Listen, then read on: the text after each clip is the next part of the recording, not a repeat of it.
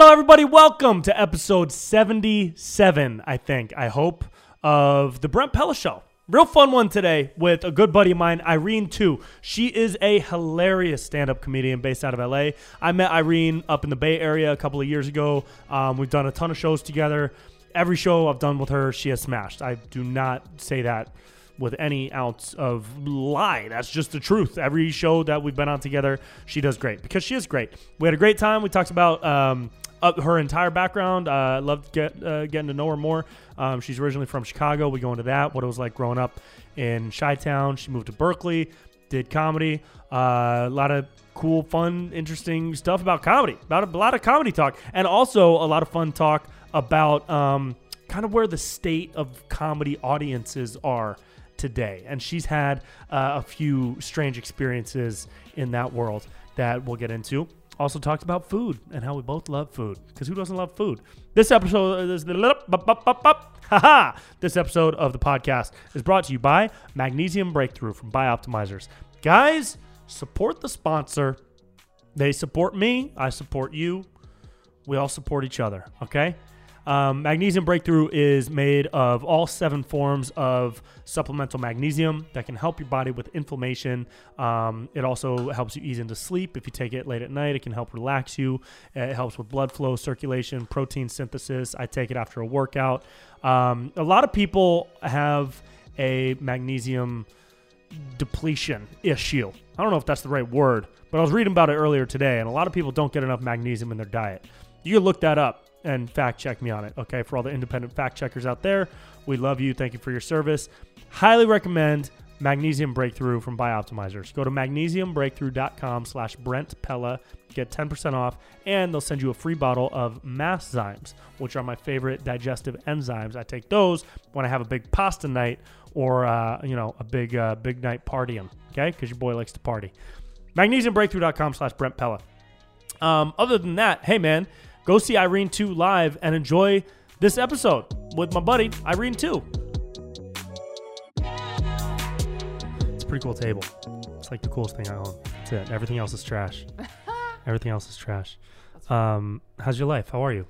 I'm good. I'm chilling. I just woke up from a nap, actually. Oh, nice. Yeah. How'd that go? Are you a nap person? I wish I wasn't. And yeah. I take a nap almost every day. That's not a bad thing, though. How long are the naps? Anywhere from 20 minutes to 3 hours. A 3-hour nap is questionable. It's bad. But a 20-minute nap, I take little power naps now and then. You gotta. You have to. Usain Bolt takes a nap right before every race. What? Yeah. I don't trust that because when I wake up, I'm groggy. Like, I'm still a little groggy. Uh-huh. Like, give me another hour or two and I'll be like, Yeah. with it. How much sleep do you get every night? Like, what time do you go to bed? Like 8 or 9 hours. Like, I have to sleep a lot. Yeah. I can't do less than 8 hours of sleep. Oh, yeah. I can, get really but I'll grumpy. be disgusting the next day. Yeah. But a power nap is pretty good. I try to take a power nap on, like, big show days. Just a little one. Just, like, 30 minutes or less. Yeah, just, like, a couple hours before the show, I'm, like, take a nap. I wake up. I'm like, okay, I feel refreshed, ready to go. Do you meditate? No, I don't meditate. Have you ever tried? I think I've tried a couple times, and I'm, like, so in my head. Yeah. But that probably means I really need to meditate. Probably. But also, I feel like meditating is just like a fancy nap. Because you're kind of like, if you're meditating properly, sometimes you'll just fall asleep. That, I think, has happened. Yeah. Yeah. I'm not good at meditating, but I'm pretty good at sleeping. I'm so good at sleeping. Yeah. I'm, like, the best at sleeping. Or I wish that I could get paid just to sleep. Can you sleep on planes? Like when you're flying? Yeah? I can sleep in any position, anywhere. In college, there were, like, there's, like, couches or chairs in the common areas. And then, you'd stay up late. You're, like, working on your paper or whatever. And I would just sit on one of these chairs. I would take a nap on the chair. My legs are fully, like, just like this on the chair. And I'm just like... Oh, you're just in, like, the most uncomfortable, like, college student position? Yeah. Where'd you go to college? I went to Northwestern for 2 years, and then I went to UC Berkeley for the other 2. Oh, because you're from Chicago, right? Yes. Cool. Yeah. To Northwestern for 2 years, and then Berkeley for 2 years. What'd you like better? Honestly? Yeah. I wanted to go to Stanford. Oh, really? Yeah. Was that always the dream when you were a kid? No. Well, when I was a kid, it's like you want to go to Harvard because that's the best school. Yeah. But then when we actually visited colleges, the only one I wanted to go to was Stanford. Why is that? I liked the campus, and it was like cool, like chill vibes. And I had always wanted to live in California, and that was the school where I was like, oh, this is like such a fun, cool place. And also, you know, you have to be smart to get in. So I was like, okay, this is the best school that I want to go to, and also has the vibe that I want. Cool. Yeah. And I got rejected twice. You got rejected on the transfer application too? Yeah. Dang. What? So why did you know you were going to transfer from Northwestern as soon as you went there? Because I transferred after 2 years too. No, I went in not wanting to go to Northwestern. And then after the first year, kind of hated it. Then the second year was much better because I started doing comedy and, you know, I found more people that I vibed with. Yeah. But I just didn't, I never wanted to go to school basically where I grew up. Yeah. And, you know, the winters are brutal, especially it's like by the lake. So it's like really fucking cold. It's so cold there. Yeah. And I didn't have a car. So it just kind of sucked. And then I was like, okay, maybe I'll transfer. And I tried and didn't get into the school I wanted. But I got into Berkeley and I was like, you know what? Let's just do it. Berkeley's cool. Yeah, it was cool. Berkeley's a cool vibe. I like that area. The vibe's great. Yeah. Schooling wise, didn't love. Didn't love it. Yeah. Why is that? It was way different than coming from like a private school. You know, because it's such a huge public school, and I was not used to that. The class sizes were way bigger. Way bigger, yeah. And I was going in as a junior, but then I'm taking classes with like freshmen because I have to fulfill some of the requirements. So it's like me as a junior or senior even with people who just got into college. And I'm like, what am I doing here? Yeah. With like 200 of these kids that just got here. I'm like, I want to leave. Yeah. Was the college comedy scene better at Berkeley? Because of the... No. Oh, really? It was better at Northwestern? Yeah. Why is that? Because I would assume it'd be better at Berkeley with SF right there. No. But I guess Chicago's a bigger such comedy a huge city comedy than city. San Francisco. Yeah. And Northwestern has a really big like theater program. Or I guess it's not big necessarily, but it's very selective. And it's pretty hard to get in. And the theater kids had, you know, their own thing. Yeah. And they had an improv team that I did not get on. You did not get on. You did stand up, not improv at Northwestern? Yeah, I just did stand up. Okay. And they had like a new stand up group that was starting, and I joined when I was a sophomore. Cool. And that's kind of how that's I got cool. to stand up there. Did you start going to open mics in Chicago right when you started? Yeah, so we started doing open mics. Like there was like one that was like pretty close to campus, and then occasionally I'd go into the city and do them, but I didn't go that often because it was kind of far from campus. And then we would do showcases on campus. Cool. Yeah. So were those fun? Those were really fun. Because I've been to a couple of those showcases, like during a college tour. I'll go do the show, and then they'll ask me, "Hey, can you stick around? We're gonna do like an open mic showcase thing." Yeah. And I'll watch, and it's like, you know, everybody that does it has only done stand up 2 or 3 times, and they're 20, 19 years old, and all their friends are there, and they do like 4 or 5 minutes. Yep. And they're so awkward, but the crowd is so hot. Yeah, they're great. They're great. Yeah, they're college kids psyched. like really support their friends doing stand up. Yeah. I wish I had. I never did stand up in college. I didn't start until I got to LA. It wasn't like the cool thing to do. No. It was definitely like for your acapella. friends, it probably was, right? No. Like no, in college, the thing you want to do is be in an acapella group. Like that was cool. Or I mean, if you're an athlete, like you're a god. Yeah, sure. But minus that. Yeah. Extracurricular wise, acapella or improv. Only did you ever sing? No, I can't sing. You can't sing? No. Okay. So acapella wasn't even on the list of possibilities. No. Yeah. Okay. But I tried improv, but I didn't get on the team. So. Yeah, I did a college show. I forget where it was. It was I want to say North Dakota, South Dakota or something. And I did the show. The same. It's the same. It is the same. There's really no reason why we need 2 Dakotas. No. Right? And there's barely any people in either of them. So just make it one Dakota. It one Dakota. There's not like they have different cultures, you know? They don't put different types of cheese on their fries. Yeah. What's the cultural difference between North and South Dakota? No one knows. Anyways, I did a show, and then after the show, they wanted me to be like I don't know, oversee their school's improv team's practice and give like notes. So you're like coaching it basically? Yeah. Oh my God. So of course I said yes because Sure. I thought it would just be like the silliest time, and it was, and they were very, very nice. Because I came up doing improv at UCB and Groundlings and all that, and it was really funny to see them do like just do like college improv. Like college improv is so funny because you don't really have a lot of life experience yet to pull from. So there's like every other joke is a dick joke or like a semi-racist joke or Sure. like just like some oddball random thing, like talking to each other like this, and then like, oh my God, there's a dog coming out of my ass. Whoa. And the other guy's, wow, we should dance with it. What? Right? And they're just like dancing with a dog that they're pretending just came out of an ass. And I'm just like, yeah, okay, so when the dog came out of your ass, I really like how you committed to that reality, but I'd say maybe frame it in a way, you know what I mean? I'm trying to like frame the shit. That's so hilarious. It was funny. It was really funny. College improv is That might be a Dakota thing. I'm going to be fun. honest. Maybe it's a Dakota thing. I think because I went to some of the college improv shows and they were not bad. Okay. All right. I mean, Chicago's so improv heavy. They probably have great Yeah. I think teachers and coaches. I think it was more based in reality, but I could be wrong. They could have been doing some shows with dogs coming out of asses. Maybe I you've don't never know. seen a dog come out of your ass. I so didn't see it. Wasn't there? That might not be your reality, but it is somebody's. That's It so is funny. somebody's reality. What was growing up in Chicago like? Are your parents from out there too?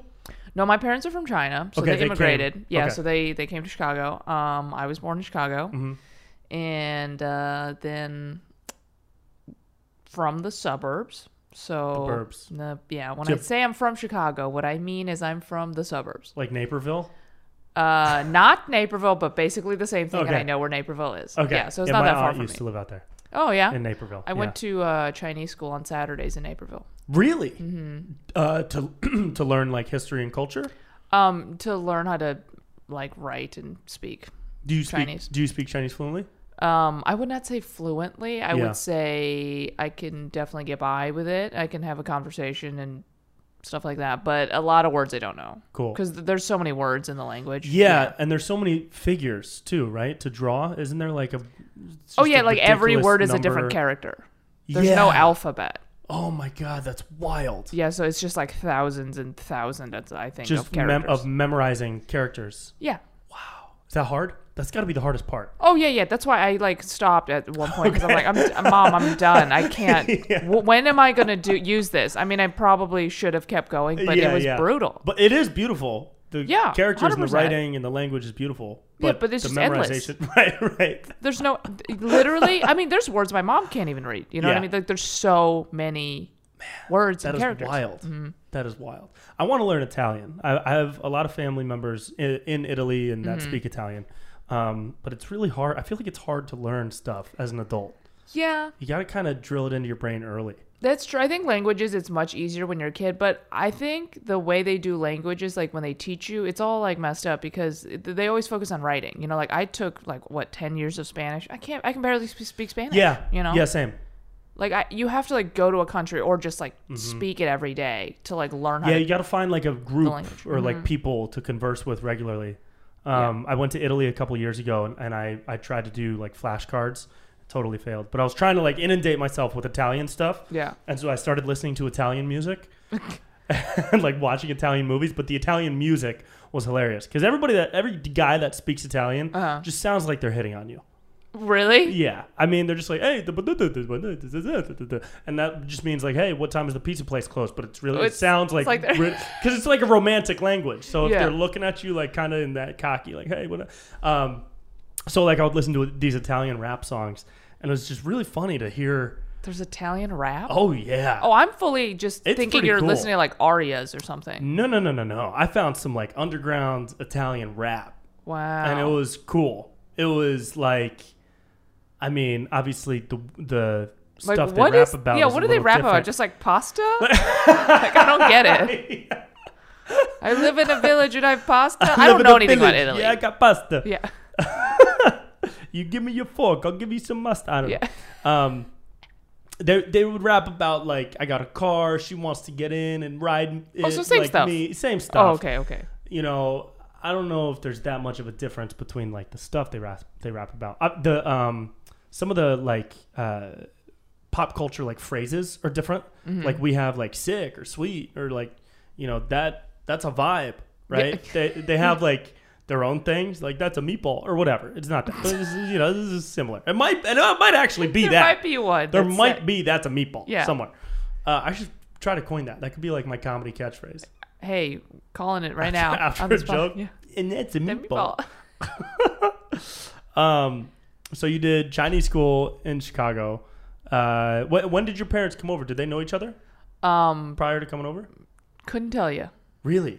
I've, for some reason, have never had an interest in knowing what they did with their lives before I came into the picture. Okay, cool. Right on. And people don't really ask me usually, so I forget. Yeah. I'm like, oh, I should ask. And then you ask me now, and I'm like, oh, yeah. I don't know if they met here. They made it. Yeah, they made it. They made it. I don't know if they met here. I don't know if they met there. Yeah.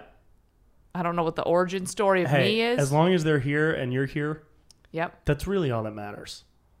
So you got into stand-up in college. Did you like comedy before that? Well, I did not really know what comedy was at all. Okay. I loved cartoons as a kid, and that's, funny. Yeah. I didn't grow up with any stand-up comedians. My parents are not into comedy whatsoever. Mm-hmm. But I really loved Ellen, and I thought she was really funny, and then people would tell me sometimes that I was funny. And then I was like, oh, like, how did she get into it? And then Chicago's such a huge comedy city, so I started taking, like, improv and stand-up classes. And cool. I was like, okay, like, this is fun. And I didn't think I was going to do it for a career. Yeah. But at some point, I didn't want a day job. Yeah. And I was like, this is the only thing I really like, so let's try it. Cool. Yeah. And when did you come to LA? Right after Berkeley? No, I moved here a couple years ago. Or no, you were in the Bay. That's right. Yeah, because I met you in the Bay. Yeah. So you stayed in the Bay after Berkeley. Mm-hmm. and you moved to LA within the past couple of years. Yeah, and like 2.5, 3 years ago. I feel like the Bay is a really good place to start. It was great. Yeah, comedy. I loved it. That's why I stayed. Yeah. I thought I was going to move back to Chicago. Really? Uh-huh. I went back home after I graduated for 3 months and didn't like living at home. Mm-hmm. So I was like, I'm just going to go back. Yeah. And in SF, cause we met when I did that show with you and Andrew. But I feel like it's such a good place to start because you can kind of like grow without being like watched. Oh yeah, we have no industry. Is that what you're saying? Yeah. Like there's nobody there that's gonna see you before you're like ready or whatever. Nobody cares. Yeah, absolutely zero. So you just have fun. Care. Yeah. Right? There's a good and a bad to that. It's good and bad because I stayed so long and then I feel like I think I could have left earlier. Because at first you're like, I don't know who I am. I'm just figuring out my voice. Yeah. And then I moved a few years ago and then I was like, oh, I could have moved maybe earlier and then people could see me. Yeah. Are you glad you stayed though? Because you're killing it now. Oh, thank you. I appreciate that. Yeah. I wish I'd moved maybe a year or so earlier. Okay. Yeah. All right. Well, you're gonna have to live with that regret forever. So I hope that knife wound feels that pretty extra good year in your chest. Yeah. That one extra year could have really done it for you. Really could have had my own table with shoes on it by now. It's a marker of success. Yeah. Did you just shoot something? I shot a little set for Comedy Central. For Comedy Central, that's right. So that'll come out later this year. What was that, like a 15-minute set? No, it was a 5 to 8 minute set. So I think I did maybe 6 or 7. Cool. Depending on how long these applause breaks are. They nice. were very applause breaky. Did you get a couple of applause breaks? I did. I think everybody did because they were being very generous. Sometimes nice. I would argue too generous. Sure. When you're like, okay, can you stop clapping a little bit so I can do the next punchline? Do the bit, right. That's cool. How'd you get that? Did you submit for it? And then do a live audition? No, I didn't submit for it. No, they just asked me, but I think they'd seen me before because I did Clusterfest. That's right. Yeah. Cool. Every live showcase I've done for industry, I don't think I've done well. That's fair. I never do well on them. So I always wonder how people do well on those because it's like a bunch of agents and managers watching. It's really hard to do well. And it's so hard to make those people don't laugh. Yeah. Yeah, they're on their phone a lot of the time. The whole time. Yeah. Blatantly. Yeah. Not even pretending to watch the show live. Right. They're like, I gotta answer an email or something. Mm-hmm. I think I auditioned for JFL maybe twice now. Have you done JFL? No. Okay. That's what I'm saying. I was like, and I think I did like fine both times, but Yeah, I didn't get a call back, I think, the second time I did it. Well, that was this, most recent time, and that was dramatic. Yeah, was it? Well, you remember what happened with JFL this year? Because they split. Oh, because of the man. Yeah. Yes. The man. Okay. Yeah. And also, you guys can look that up. You can figure it out. You can look that up. But also, it wasn't in Montreal this year. Right. They split it between New York and LA. Yeah. Yeah. JFL, for anybody that doesn't know, is the biggest comedy festival in the world, I'd say, just for laughs. Very prestigious. Kyrie, our homie Kyrie, got it. Yes, he did. Very excited for him. Super happy for him. Very funny. But that's cool. You've racked up a bunch of cool credits and toured with some pretty rad people. Like Patton. Yes. Patton seems like such a cool guy. It's just so nice. Extremely talented. Yeah. I wish I was that funny and we all? Prolific. Yeah. Yeah. What's his style like in on stage? Because I've only seen him in short clips here. Oh and there. yeah, I mean he's kind of more of a almost a storytelling-esque kind of stand-up. It's not like set up punchline. Yeah. I think he does a good job having like a through line in his shows and his hours. Yeah. Yeah. He's really cool. How did you start working with him? His manager saw me open for Brian Posehn at a show, and one of the best sets I've ever had in my life. Nice. Is it on tape? Absolutely not. Of course not. No, it's not good even things audio never recorded. Get recorded. No, it's impossible. It's gone. Yeah. To the ether. Yeah. I don't even think it was necessarily my strongest material. I remember I did like some newer bits, but like for some reason the crowd was very good. Cool. So I remember I like killed, and I was like, oh wow, all right. Yeah. He was in the green room at the time. I didn't know who he was, and he saw me, and then the next day he was like, hey, like, loved your set. Like, do you want to open for Patton on a few dates? And I was like, okay, great. So that's kind of how I started opening for him. Amazing. Yeah. Patton Oswalt is a G. It's nice to get a nice crowd. It's nice to get a hot crowd in front of cool people. Unlike the Santa Barbara crowd that we had. Oh, yeah. But the most recent one crowd was very good. Was wonderful. They Amazing. were really fun. The other one was insane. I mean, that was a bonding experience. It really was. Yeah. I think it furthered our friendship, 100%. and it definitely bonded you to that girl. Oh yeah, should we tell the people what happened? Yeah, so we were in. I used to run a monthly show in Santa Barbara. I still do. The next one is on Monday, September 1st. Wednesday, September 1st. So in 2 days from when this comes out. And describe the joke that you were doing.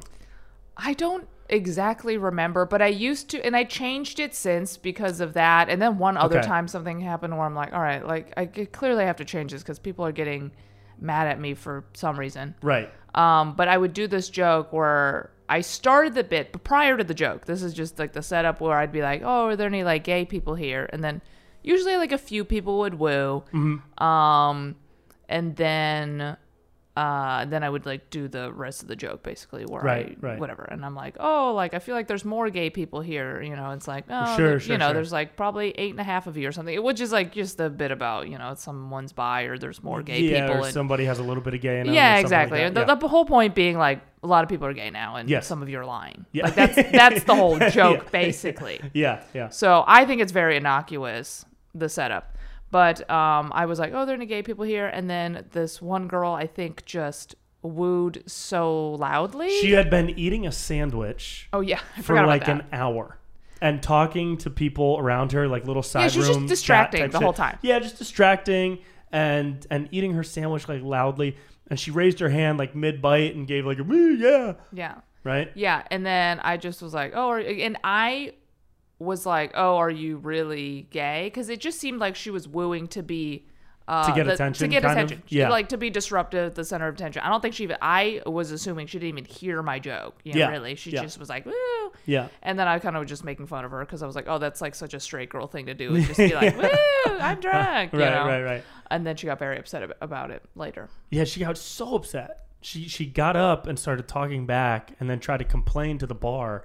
So we just kicked her out. Yeah. And she got all mad she was like, you don't get to tell me what my identity is, some shit like that. Yeah. And I was like, so it really wasn't about that. It was about the fact that you're being very annoying during the show. Yeah. And you need to shut up. Yeah. Have you had any bad heckler moments over the years? I have a lot of where it's like that, where people will be mad after the fact. So they don't really do heckly things during the show, but they will try to cancel me after a show, basically. Weird. Yeah. Or I'll get either DMs. Well, you're not cancelable. What do you do that's cancelable? Well, apparently the people want to cancel me. And by the people, I mean like 3 people at a time. Right.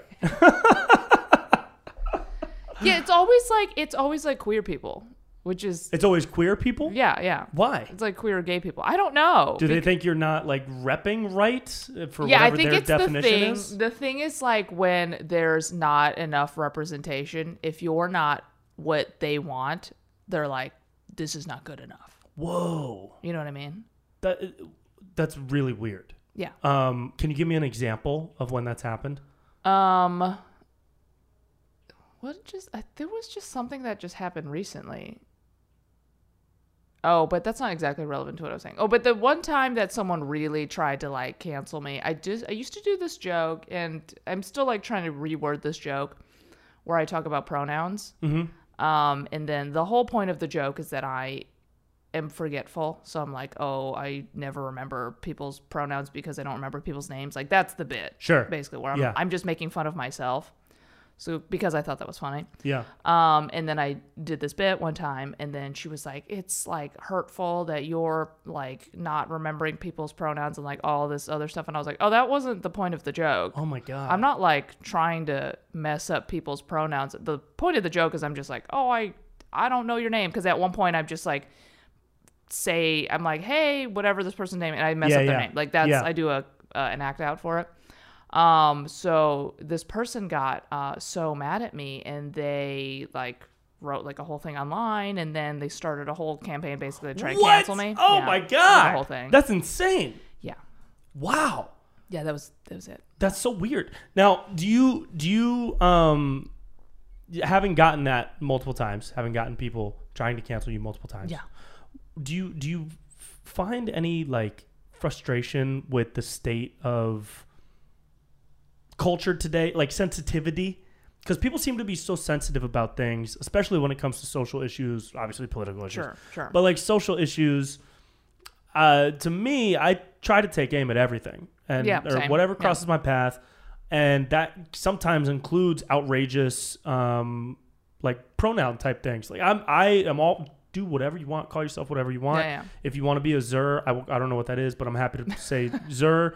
But also, if you're going to be a Zer or a Zix or M, or sure. I saw one that's Mr. John or like Uncle John or something like that. Right. So, but that's on a list. Yeah. Okay. And I'm going to make fun of some of those. Sure. Right. Sure. And do you find that people are too sensitive about things, and do you ever consciously try to find the line between being offensive and just trying to be like funny and poke fun of things you think are a little silly? Right. I mean, I'm never trying to be purposefully offensive. Right. That's not really my comedy, but I don't think it's interesting to be preachy. Mm-hmm. And since I look like me, I think it's not as funny if I tell a joke where I'm like, it's like very important to remember people's pronouns and stuff like that. Because like coming from me, that's what they expect from me. Right. So I don't think it's funny. I just think if I take the opposite viewpoint and kind of finagle a joke that way, it's more interesting and funny. Yeah. Because I don't look like what you would expect. Right. Like the forgetting the pronouns. Yeah. Well, obviously, like I'm not messing people's pronouns out here. I like whatever you tell me you want me to. I would never do that. I would never do that. I would never do that on purpose. That's not the point of the joke. Right. The point of the joke is just like, isn't it funny that I would, if I forget because I'm just a dummy and I can't remember anyone's name, you know? Yeah. So all of my jokes, I try and take a side that I think, or an angle on a topic that I think hasn't been done before, and that someone wouldn't think I would say. Cool. Yeah, I get that. You know, because it's kind of like, if you see a white guy being like, I'm a feminist, and they do like a cool feminist joke where you're like, oh, like this, bro-y white guy has a cool feminist joke. Like, that's very funny and interesting. I actually have one about, because I was raised by a single mom and I grew up with a sister. Exactly. So I have a little bit that's on that. like what I want to see from you, where I'm like, oh, that's so funny and interesting and cool about you. Like, right. People don't want to hear me preaching. Or maybe they do, but that's just not interesting to me for comedy. And the ones who do are probably the ones that are going to get upset when you preach. That's exactly what happens. Right, Is the people that are upset want me to be that kind of comic, and I'm just not. Like, there's other comics that you would like more. That's just not my style of comedy. Now, that's really cool because a lot of comedians aren't able to find that flow. Like, it seems like you found your flow, and you're trying to, and you have a pretty general idea of how that flow moves and how to use your own thoughts and your own energy to create your own products of comedy. What was the evolution like in trying to find that place? For me, I came into comedy and I was trying to please everybody. I didn't do politics. I didn't really do impressions or any I didn't take shots at anything. Now I take shots when I think it just comes to me and, that deserves a shot. Sure, I'll shoot it. But back then when I was first starting, I was like, I really just want to be liked by everybody. So what was that process for you in trying to find this flow? I had a very similar experience where my favorite comic when I started, and the reason I started doing stand-up, was Ellen. And she's very clean, observational comedy that anybody can watch and kind of like Seinfeld, where it's like, nobody's really going to be offended. Right. And I also wanted to be liked. And I was like, okay, I have to do comedy that's very clean, inoffensive, that kind of thing. And it really wasn't me. And that's why I kind of stopped doing stand-up. I was like, okay, I started doing stand-up a little bit. It was like, I don't get it. Like, I don't get stand-up because it wasn't speaking to me. So then I started doing some more improv. Then I got back into stand-up because I started talking more about myself. I was like, okay, and I came out or whatever, so I was like talking about like gay stuff. Did you come out during your first years of doing stand-up or prior to doing stand-up?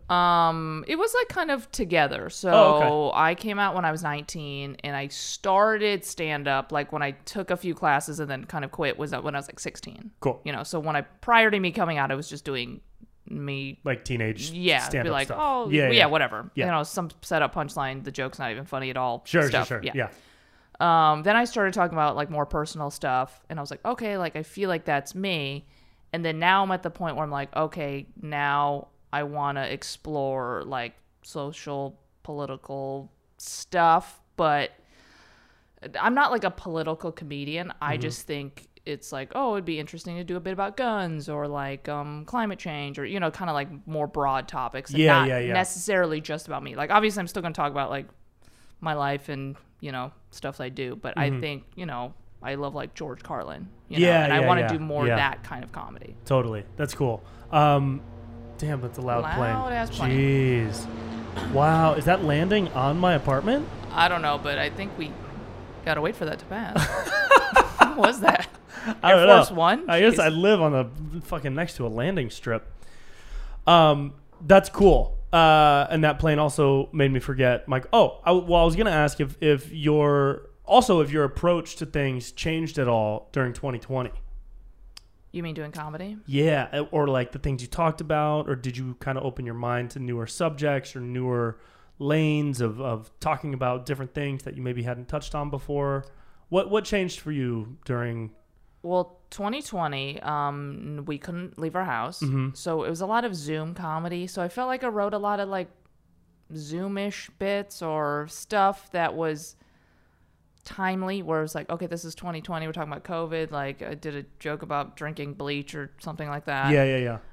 So I feel like I did a lot of quote-unquote clean comedy.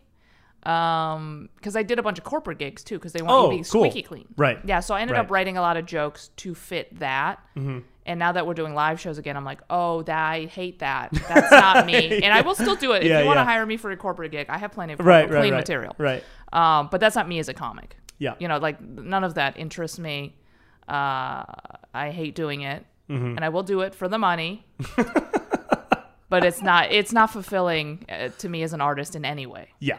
Yeah. Yeah. The Zoom stuff I stopped after a couple. I decided to just focus on videos, stuff like that. Which is great and smart, and your videos are so funny. And thank you so much. Great. Yeah. Thank you. I have they've tried to cancel me a couple times on both sides, actually. I believe it. Which is funny. Yeah, I saw a couple of your videos recently where I'm like, I see how I think either side could be mad at you Right. if you don't like comedy. Exactly. If you don't know how to laugh, then you're mad at me. And what my goal is to make everybody mad at me, so then at least they can all be unified, and then I can create unity in the world, and then we will be one united country. You know? Yeah, just a country that hates Brent Pella. If everybody hates Brent Pella and has that one thing to agree on, just like we agreed on how crazy Tiger King was, then we can become more unified. Yeah, no, it's funny. I like I said, I didn't do any politics before 2020, and then I just got like mad at stupid people or people I thought was stupid. You know, being stupid is subjective, whatever. But you know, I thought everybody in government was stupid. I still do, and you know, and I think a lot of extreme people on both sides are stupid, and I just got mad at stupid stuff, and I just started making fun of stupid stuff, and there was a cool kind of like freedom in going into the quote political arena whenever I did, or like the really, really super topical arena of commentary and satire. There was a cool freedom from not caring about like negative comments or people thinking I'm like, dude, I've been called a Nazi and like like the people on the right have called me a Nazi, and like, I mean, you do have like very an anti-gun guy. Thank you so much. Yeah. They are not Italian. And people on the left have called me like a racist Trump supporter, and like I'm not any of those things. Yeah. But I kind of like just think it's so I just it makes me want to do it more and more, so that those types of people can get called out, because they get called out every time somebody in a comment section or sends me a message calling me like a racist anti-gun guy that hates the military or like a far left fascist or whatever it is. Yeah. I just it makes me a little sad, but it also makes me laugh, because it's like, dude, when are we gonna learn to like laugh again? Right. You know, and that's what I'm waiting for. I'm really hoping people can not be as like tight. Yeah. I like topics. That you're like, I'm just gonna take shots at everybody. Yeah. And then I've been kind of more like, I'm trying to craft every joke in a way where everybody agrees with the joke. That's really cool. You know. I love that. Even if you don't agree with the joke, but like if I can lead you to like, you're like, okay, that's a good point. Like that's what I want. Right. Yeah. Which is the opposite. It is the opposite. Yeah. But it needs to exist. Yeah. I mean, but both of the things are the same. You know, we're trying to accomplish the same thing. Oh, 100%. Yeah. I just like, but that's fascinating. We're both trying to accomplish everybody hating me. Yes. That's true. The goal of your comedy. Yeah. When I said, I want everyone to agree on the joke was that Brent Pella sucks. Brent's a failure. Yeah. 100%. That's really cool. Now, when you came to LA, did you also have, and when you were like, you know, marinating in SF or whatever, when you were marinating in the Tenderloin, did you have, and do you have like other ambitions outside of stand-up, or is touring stand-up comic your career path that you would love? No, I would love to act. Cool. And I've done like small parts and stuff, but I would love to be in a sitcom or in a movie or several. Mm-hmm. And then my dream when I was a kid, when I ended up starting doing stand-up, was I wanted to have my own sitcom that was based around me. Oh, fun. Yeah. So that's great. I would still love to have that. Do you have a concept that you've been working on? Or my reps wish I had a concept that I've thought out fully and written out. Because you could probably, I think you could get that made. First and foremost, because you're hilarious. Thank you. Secondly, because they're making a lot more stuff like that. They are making more stuff. Rami got that show. Chris Estrada got his show. Yeah. Who else? Wasn't there somebody else that got that show? I just need help is really the issue. Sure. You know, because I don't have any experience doing that kind of stuff. And if I had like a writer that knew what they were doing and could help me with flesh out the idea, I think it would be... Oh, Awkwafina got her show. Yes, exactly. Yeah, it's like I feel like I'm interesting enough in a way where we could make it into a show. I've just not been able to figure out how to do it because I don't know how. Sure. And I need to spend time to learn or get someone to also help me. Mm-hmm. Yeah. It's those bigger projects are tough. Just sitting down to write it is hard. Yeah. Like the writing is hard, you know? Yeah. What's your writing process like when you're writing stand-up? Do you just kind of go, do you ever sit at the computer and just kind of go? I'm trying to do that more, but usually what I do is I'll think of a topic or kind of a premise that I think is funny, I'll write it into my phone, and then I kind of try and write out some beats for it, and then I'll try it on stage and figure out some of the punchlines that way. Cool. Yeah. Yeah, I do that too. My first 2 years doing stand-up, I had the spreadsheet, and I would keep track of, dude, it was a little much. I would keep track of every single open mic I did for my first 2 years. I can't do shit like that. It was like 600 in the first 2 years. And I had one column was where it was. Second column was how many minutes I did. Third column was the jokes I did. Fourth column was how each joke went. Wow. Yeah. It was a lot. But I grew a lot in those first 2 years. I feel like I put in 4 years worth of work within my first 2 years of doing stand-up, you know? I don't recommend doing that. I wouldn't do that. It's a little insane. But it helped, and now I kind of just make random notes on my phone too, and I'll write out like a ROS, like a run of show before a big headline set, because I'm doing media stuff now with tech cues and music and stuff. So right. I try to do that. Yeah, that's all really fun. Trying to put together like a headline set. Are you doing more headline stuff? Yeah, so I'm doing more headlining stuff, and I'm working on an album. I'm gonna record an album later this year, so I do have to start writing out my jokes and figuring out the flow. So I'm gonna have to do probably a Google Doc situation, not a whole spreadsheet. Don't do a spreadsheet. No, but I just have to figure out like what jokes make sense where and kind of make it flow. Yeah. And I am doing more headlining stuff, so that is longer sets and figuring that out. It's like a whole different thing than doing like a 10-minute spot. It really is. Yeah. Because 10 minutes you can always get them in 10 minutes. 100%. Right? Yeah, you're like, these couple bits work, you know, Easy. I do something funny up top. Yeah. Do like a new thing in the middle maybe, you know, close on something strong. 10 minutes easy. 15 minutes, even that pretty easy. Pretty easy. Once you do 30 plus minutes, you kind of have to keep them engaged the entire time. Yeah. You know? And maybe you have like longer bits, or just trying to make it make sense within like 30 to 45 minutes is like a whole different thing than doing just like a 10-minute bit. Yeah. It's a really shitty feeling when I open hot and then like lose them for 10 minutes in the middle. Oh yeah, terrible. And then horrible. You gotta like climb back out of that hole toward the end. But also doing that, like those first couple years of stand-up, I was doing, you know, I had my bits at like 1 minute, 2 minute, 3 minute. And then that kind of is still what it has transitioned now, so I can write out, you know, I do like an act 1, act 2, act 3 for my full hour. And each of those acts has a certain theme. So it's transitioned a little bit, but I don't have any like 7-minute stories or like a 15-minute chunk on a topic. Yeah. I think that's fine, but it kind of took me a couple years to get to the point where I thought that was fine, because I always thought, oh, D'Elia has a 15-minute story on this. Like, look at Tom Segura has like a 10-minute story. Look at Bert, he has stories, and all these people. Whitney Cummings has this great story, and everybody had like 10 or 15-minute chunks. Yeah. And I always thought I needed that.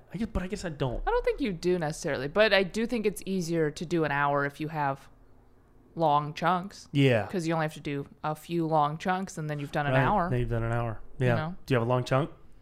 I have some bits that are much longer than, you know, a couple like one-linery things, but I'm trying to go back through my old material right now. And how old? Like embarrassingly old? Not embarrassingly old, but just stuff I don't do now. Okay. But I'm like, for the album, I'm like, well, I got to put out my old stuff so I can, you know, put it on wax or whatever they say. Yeah. And then let it go. Yeah. And have the people enjoy it. But I used to do this bit that was probably almost 10 minutes long. And that was like a chunk about a topic. And then I stopped doing it for a while because I maintain that I started doing this bit first, but then a famous comedian also did a very similar bit. Really? That was I don't know if it was a different take on it or not, but it was a very similar bit. But I don't know. I have to and rewatch it was the videos. just a matter of kind of parallel thinking? Yeah, I mean, I never saw this person's bit before I was doing this bit, and you know, we don't know each other. Somebody I feel like stole a line from me once. It was a very specific line, and I was like, I was only like a year or two in, and I felt really weird about it. I had said I had this joke about like living with 8 people in college, and how we used to play trash Jenga, because no one would take out the trash. So we would just stack it up, and eventually it would fall over, and whoever made it fall over had to take it out. Hilarious. And I heard this guy at an open mic say, yeah, man, me and my housemates used to play trash Jenga. And you're like, what? And I was like, wait, is that a thing? And I went to talk to him. I went up to him. I was like, hey, man, just to let you know, it's all good, but I just want to let you know, like, I also have a bit called Trash Jenga. And I just wanted to let you know and introduce myself. I honestly don't even know where to take it from here, but I just want to let you know that I also have that. And he was like, oh, yeah, man, no worries. Like, if one of us puts it on an album or a special, then maybe the other person stops saying it. But I think it's okay for now. I've never seen this guy again ever in my life. So who knows if he's still... So I think it's your joke. I think it's my joke now. But also, I think it was probably your joke to begin with. Yeah, it sounds like it was my joke to begin with. Yeah. Yeah, that shit is real weird, stealing stuff. But also, you know you have a Wikipedia page? Oh, God. Do I know? Oh, my God. Because when I went to look for a photo of you for the Santa Barbara show, I stumbled across your Wikipedia page, which is I did quite not make literally... it. I would not guess that you made it. Yeah. It's quite literally every sentence is like a podcast quote. It's the creepiest thing I've ever read in my life. Dude. I don't know who made it. One of my super fans or something. / stalker. No idea. Yeah. Made a Wikipedia page for me. And I keep iterating that I want it taken down. I would rather have no Wikipedia page than the page I have up right now. Dude, the page you have is so weird. It's so weird. You've never seen a Wikipedia page like this. Ever. I promise. Ever. Everybody go to Wikipedia, search for Irene Tu, and read through sentences with podcast stamps at the end of them. As if somebody listened to every single podcast. They must have. They're going to listen to this one. Oh my God. What great promo for me and terrible for your Wikipedia page. Yeah. I wonder what they'll use.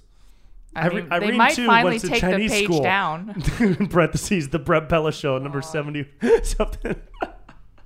I keep telling... I've mentioned this, I think, on maybe one or two other podcasts before. I'm like, please just take it down. Make it a normal Wikipedia page. Have you requested it get changed? I don't know how to do stuff like that. Yeah. I'm not good at technology. Wikipedia is weird because it's like anybody can edit it, but you have to kind of be a Wikipedia creator or something. I'm not going to get into the Wikipedia game. So if somebody knows how to do it. We got too many other games to get into. Wikipedia ain't the game. No, for it's us. Not it. Yeah. It's not going to do anything. Like, somebody fix it. Just request it gets fixed, please. I beg you. I used to really want a Wikipedia page for myself. Oh, me too. I used to. Anymore. Yeah, I don't. You used to. You don't want one. Now that I got one, I'm like, this is not what I asked. Like, you know when you ask the universe for something, but you weren't clear enough? Yeah. Yeah. You're like, I want to be known by the world. Okay, here's a Wikipedia page. And you're like, fuck, damn it, that's not what I wanted. Did you have any like weird goals for your career that have kind of nothing to do with comedy, but that you want to accomplish and you could potentially be able to accomplish just by being like famous? Well, I was just telling someone this earlier today. Huge fan of The Gap. The clothing store, The Gap. Yes, the clothing store, The Gap. Hilarious. Awesome. Why? I bought a lot of clothes when I was like a kid. My mom only took me to The Gap when I was a kid. So I am also a huge fan of The Gap. I'm a suburban kid. Staples store at the mall. They have great basics. I'm doing an ad right now, I guess, for free. Great basics. They do have great basics. They do. They got solid colors. The stripe game at the Gap, unbelievable. Well, I don't do stripes, but their pants, incredible. Great khakis. Great khakis. It's a very good, like, gender-neutral clothing. Sure. In the women's section, and that's kind of the clothes I wear. Sure. Because I can buy men's pants, but, it's got extra crotch in the front. And you don't need all that. Yeah, it doesn't look good on me. Space. Yeah, it looks a little weird. Yeah. So, love The Gap, and I've always wanted to be a model for The Gap. No, oh, really? Yeah. Wait, that's super cool. Yeah, I would love that. Oh, my God, that's awesome. Yeah. So that was, like, my one goal. Oh, my God. By being somewhat famous. Do you have any, like, Gap bits about No, but the Gap? I should write a bit about The Gap. You should. I used to have a bit about it. It would not play for me to be a model at the Gap, but it was something about how it was kind of dark. I think it was kind of dark. It was something about how single moms or when a kid goes to college, their mom spends 8 hours a day just crying at the Gap. Something about that. Something about how my mom is crying at the Gap right now. Yeah. But dude, if you did like a Gap bit, that's true, and it got really popular, I got to do a viral Gap bit. Yeah. Or make like a Gap related sketch or like something like that. True. That's a great goal. That's a really cool goal. That's what I want. Yeah, I could see you on like the big front of the I would store. die. Are you that'd be kidding me? amazing. Oh my God. You can make that happen. Yeah, because it's just like, wearing a plain shirt and a jean jacket. Easy. Or, it's like and then you smile or whatever. Yeah. Oh, that's great. Plus, when you're like famous and you're modeling, they're not like, oh, this is a model. They're like, oh, I know that person from something. Right. Yeah. My friend Chloe Feynman, who's on SNL, she's just great. did something with Madewell. Oh, something sure. like yes. that. And I've seen other people do kind of stuff like that once they start to pop. That's pretty cool. Yeah. That's pretty cool. Mine is to work with this YouTube channel called Pasta Grannies. I feel like I might have heard of that before. Very old Italian women Yeah. in Italy making handmade pasta. I feel like I've heard of this. Yeah. It is so soothing. There's so much That's sooth. incredible. I watch it at night before I go to bed. Really? A lot. Like an embarrassingly large amount. They're just making pasta. They make different dishes based on where they are. Like this British woman hosts it, and it's like a handheld YouTube show. Sure. And, she goes to Nonna Russo's house in Sardinia, and Nonna Russo is like, "Buongiorno tutti. Today I'm making." Da, da, da. She's speaking Italian. There's subtitles. The music is like this little guitar riff, and they show her making the pasta and using like fresh ingredients from her garden. It's like wheat, barley, flour by hand with her organic eggs. And then at the end of the 5-minute video, she's got this beautiful dish. I've made some of the dishes. Oh, really? From the channel. You like follow the recipe? Yeah. Because I cook a ton. Yeah. So I watch that show all the time, and it's like the coolest fucking thing. I would love to do that. I would die. Oh my God, that'd be so cool. Do they have like guests on ever? They never do. Oh, okay. So this would be a little tough. It would be hard. They do have pasta grandpas from like time to time. Okay. So maybe when I'm like super old. Oh, so this is like a long-term goal. It's it could be a long-term goal. But if I get somewhere in my career within the next couple of years, and because I have a food page on Instagram. Oh, it's okay, at cool. Brent's Food, and I post pictures of all my dishes. This. You do. It's delicious food.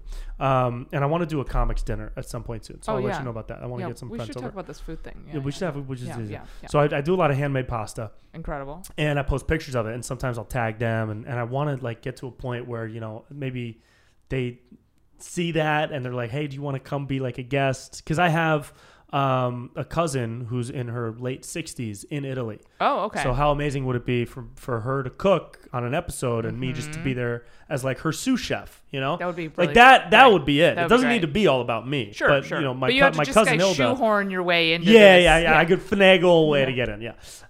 That's at the top of the list for cool things. Also be in like an NBA All-Star game, celebrity game. Oh, that would be That'd be pretty cool. Yeah. How famous do you have to be to play in that? Alex Moffat was in it. He's on SNL. He's on SNL. Yeah. He was on it a couple years ago. He played in the celebrity game. And I think he was year 3 on SNL. Okay. Social media following was next to nothing. He doesn't really do social Because media. he doesn't really do social media. So he kind of just has the tag of being on SNL, right? So I don't know. But it's different these days. Like, how famous are you if you're on TV, but you don't really have a following? Right? Like, that's the new kind of world that we're there's just like two different camps, right? It's like you have a ton of followers online, or you're just on a TV show that people have seen for years. And maybe you're recognizable, but no one's going to be like, oh, that's Brent Pella from the show. Yeah. Like, I'm on Wild 'N Out now. And, yes, and I saw that. nobody's going to be like, hey, you're on Wild 'N Out, right? Like, I went to a music festival last weekend, and I got a lot of, hey, are you the online guy? Yeah. Are you the guy that does the spiritual videos? Dude, I love those. That's so fun. That's incredible. Which is great. That's really cool. So I wonder sometimes, like, what and where's the payout of that industry-wise, right? Well, they probably just, because it's like these execs that are in charge of the NBA All-Star game. So that's probably, they're like, well, we know SNL. We pick the guy from SNL. Yeah, right. And then they might not be scouring Instagram. Yeah, they're probably not searching for Gavin Newsom impressions. Yeah. Well, because they're like, oh, we don't need more viewers. People know what the NBA All-Star game is. Right. They don't need a draw necessarily, Yeah. So I got to figure out how to use those things to my advantage because I don't have any rep. I have no rep. Yeah. So I got to figure out how to like. Well, you'll get reps at some point. Yeah. And even if I don't, I'll try to. I'm in no rush. Yeah. But it'll be cool to say like, hey, Pasta Grannies, I'm on Wild 'N Out. Oh my gosh. You ever seen that? Why don't you do a Pasta Grannies bit? I should. I think I should also do like food videos now too. That's why I was like, we should talk later because I'm obsessed with food. Are you really? I don't make food. Yes, that's my. If I were not doing comedy, I would want to do something with food because I love to eat. Really? Very picky about food. I have I would say, very good palate. Okay. Obsessed with good food. Great. I don't really cook though. Yeah. So when you're on the road, do you seek out? I try to go to like I try to go to like cool restaurants and stuff and order stuff. What's your like? I have this too, and I'll tell you mine in a minute. But what's your like go-to type of food when you're on the road? Do you like to experience something local? Do you look for a specific, like a steak or like a unique Italian pasta dish if you're in this place? Right. Do you have anything like that? Well, if I'm in, because a lot of the shows are in a mall. So Yes. like I went to SAC recently, and there was Punchline? Yeah, Punchline SAC. Yep. It's by the mall. There's nothing, you can't really eat anything good around there. So I had like In-N-Out Burger, stuff I've had. Yeah. But if it's somewhere cool, I will try to get something local. Like I think when I was in Cincinnati, they have like that Cincinnati chili spaghetti. You know that weird dish? No. It's like, that sounds wild. It's so weird. It's like, I think it's called Cincinnati chili. Okay. And there's spaghetti involved? Yeah, there's like spaghetti and chili. I don't think it's good. I'm gonna be honest. Okay. The people love it there. Yeah. And I was like, oh, I'm gonna try the dish that you guys like here, and I was like, ooh, this? Yeah. This is the pinnacle of food in Cincinnati Ohio? gastronomy. Yeah, it's literally there's like spaghetti involved. I don't know. It's That's very strange. But yeah, I try to eat like local stuff, or if someone recommends a restaurant to me, I'll do that. Cool. Or yeah. if I saw it on a cooking show, I'll go there. Yeah, that's cool. Yeah. Well, so you say you have a good palate. I would say so, yeah. Is that because when you eat, you're consciously like making note of what you like and different flavor profiles and things that you enjoy? I'm not a food critic in a way where I could tell you exactly what's in the food and stuff like that, but I feel like I know what's good and what's bad. Okay, yeah, cool. Yeah, that's good. You don't just like eat whatever. No, some people no. will just eat whatever. No. Yeah, like I've been on the road with some people and we'll go to, they're just like, whatever, what's close? Applebee's? No, I Let's go. can't. No, I can't do that. That makes me so sick. Yeah, it makes it. I like can't do that either. Yeah. Yeah, I'm so fucking picky, dude. I'm real picky with my diet, and I try to be on the road too. But if I'm in a place where I need to experience a certain type of dish, I don't hold back. Like I was in New York 2 weeks ago for a couple of days. I told you about that when we were in Santa Barbara. Oh yeah, I think so. did Yeah, the New you York told trip. me. Yes. Yeah, it was very fun, and I ended up getting at least one bowl of pasta every night at some like incredible. super traditional Italian spot. And even now, and I did this in New York too, but in LA too, whenever I go out for dinner, I call ahead to see if they do handmade pasta in the restaurant. And if they don't, I don't go. I love handmade pasta. Yeah, we'll do a night here. Yeah, I'll invite over the homies. It's just so much better. I know. It's so much better. And if you're doing dry stuff from the store or some market or whatever, it just tastes so much quality. better, The bite is different. And I learned a lot from, did you ever meet Clay Cassis? Do you know who that is? I don't think I know that. So he's a stand-up comic, former. He doesn't do comedy anymore. Okay. But he was one of the first guys I met in the scene. He did really dark one-liners, like Mitch Hedberg mixed with Anthony Jeselnik. Okay. He would hate me for that description, but it was a lot of that. And he was working at Islands, the burger joint in LA, and learning how to cook and doing his whole thing. And now he's a co-head chef at a super awesome Italian restaurant in downtown LA called Il Fiore. And I learned a lot from him. And the shit he taught me was wild. Like he taught me how to taste stuff. So now when I'm eating at a restaurant, I'm like breathing in a certain way so I can get like the flavor in my nose while I'm eating it, and like how to pair wine and things like that. And there's like a whole world of techniques to eating that I'm learning about, and it's really cool. That's awesome. It's a little snooty and a little like highbrow, like, okay, fuckhead, I don't need to smell your wine. It doesn't really matter at the end of the day, but it has given me a different approach to cooking. Right. 'Cause I love to cook. Oh. Love to cook. Yeah. I would love to be able to cook. It's I would love to learn to cook. It's just so time consuming. It is. Yeah. So what do you eat typically? Do you just order out a lot? I order out a lot. Yeah. Okay. I mean, sometimes I'll, sort of make something from whatever I have in the fridge, but it's nothing like that. Did your parents cook growing up? Yeah, they did. So they cooked for me growing up. And so I was very spoiled with good food pretty much my whole childhood. Did they cook any like traditional stuff from the homeland? Almost exclusively. Yeah. Nice. Yeah. Dude, good Chinese food is insane. Yeah, I mean, I It don't is eat in so Chinese good. restaurants hardly ever. No, right? No, You can't. I can't. Where would you recommend getting like good Chinese food? That's like what I'm saying. like, I can't tell you. you can't. Couldn't tell you because I don't go. Homemade Chinese food and restaurant Chinese food It's not the same thing. is not the same thing. I've had homemade Chinese food once from a friend back home, and it was like ungodly different.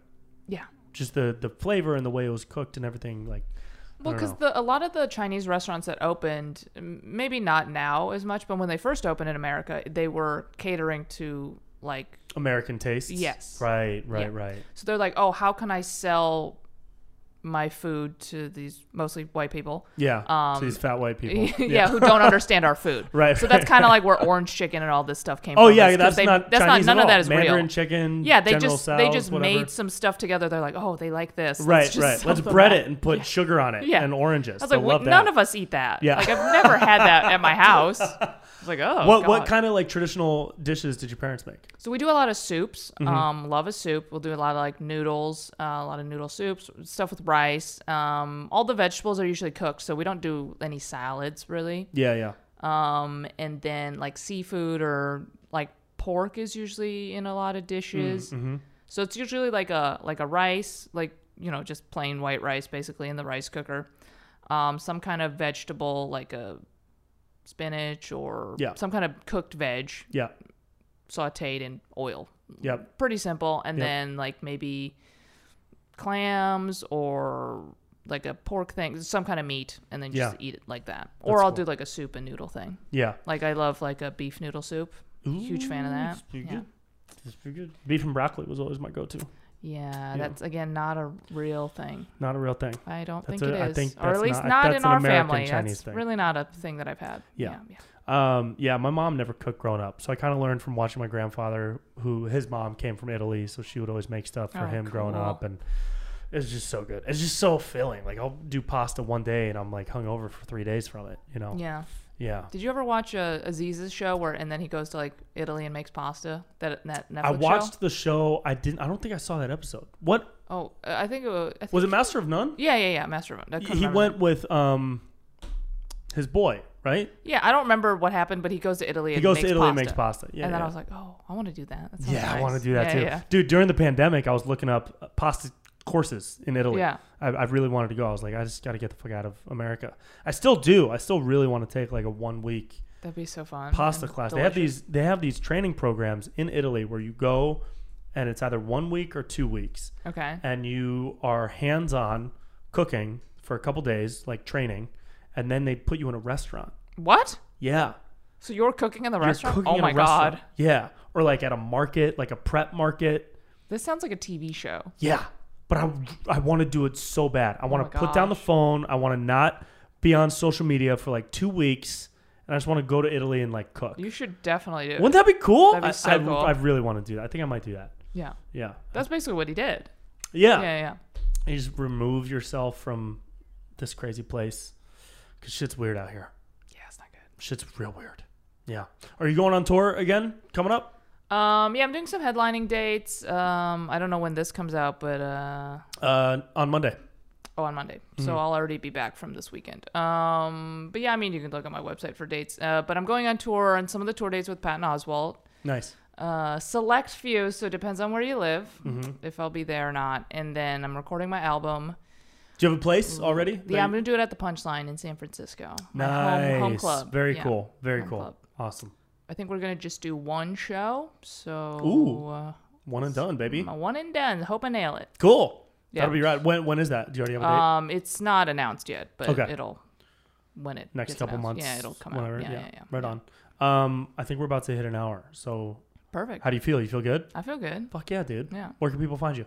You can find me on Twitter and Instagram at Irene_Tu. That's TU, or go to my website, IreneTu.com. And Wikipedia. Oh my God. Search Irene Tu on Wikipedia to learn all you need to know about Irene Tu on Wikipedia. That's Irene Tu on Wikipedia.com. WIKIPEDIA.com. Just type in Irene Tu into the search bar on Wikipedia.com. Please take the page down. Irene Tu. All right, thanks. Thanks, Brett. Love you. And that's it. That's the end of the show. Thank you guys so much for hanging, for chilling, for cruising, for vibing. We got a lot of fun stuff coming up. Go to magnesiumbreakthrough.com/Brent Pella for a discount on Magnesium Breakthrough. Come see me. Show dates at brentpella.com/shows. A lot of fun shows coming up. A lot of cool announcements to be made in the fall and winter months. And hey, I love you guys. Okay? You should love yourself and love each other a little more. All right? And go love Irene. She's awesome too. Okay, everybody? I'll see you next week. Peace.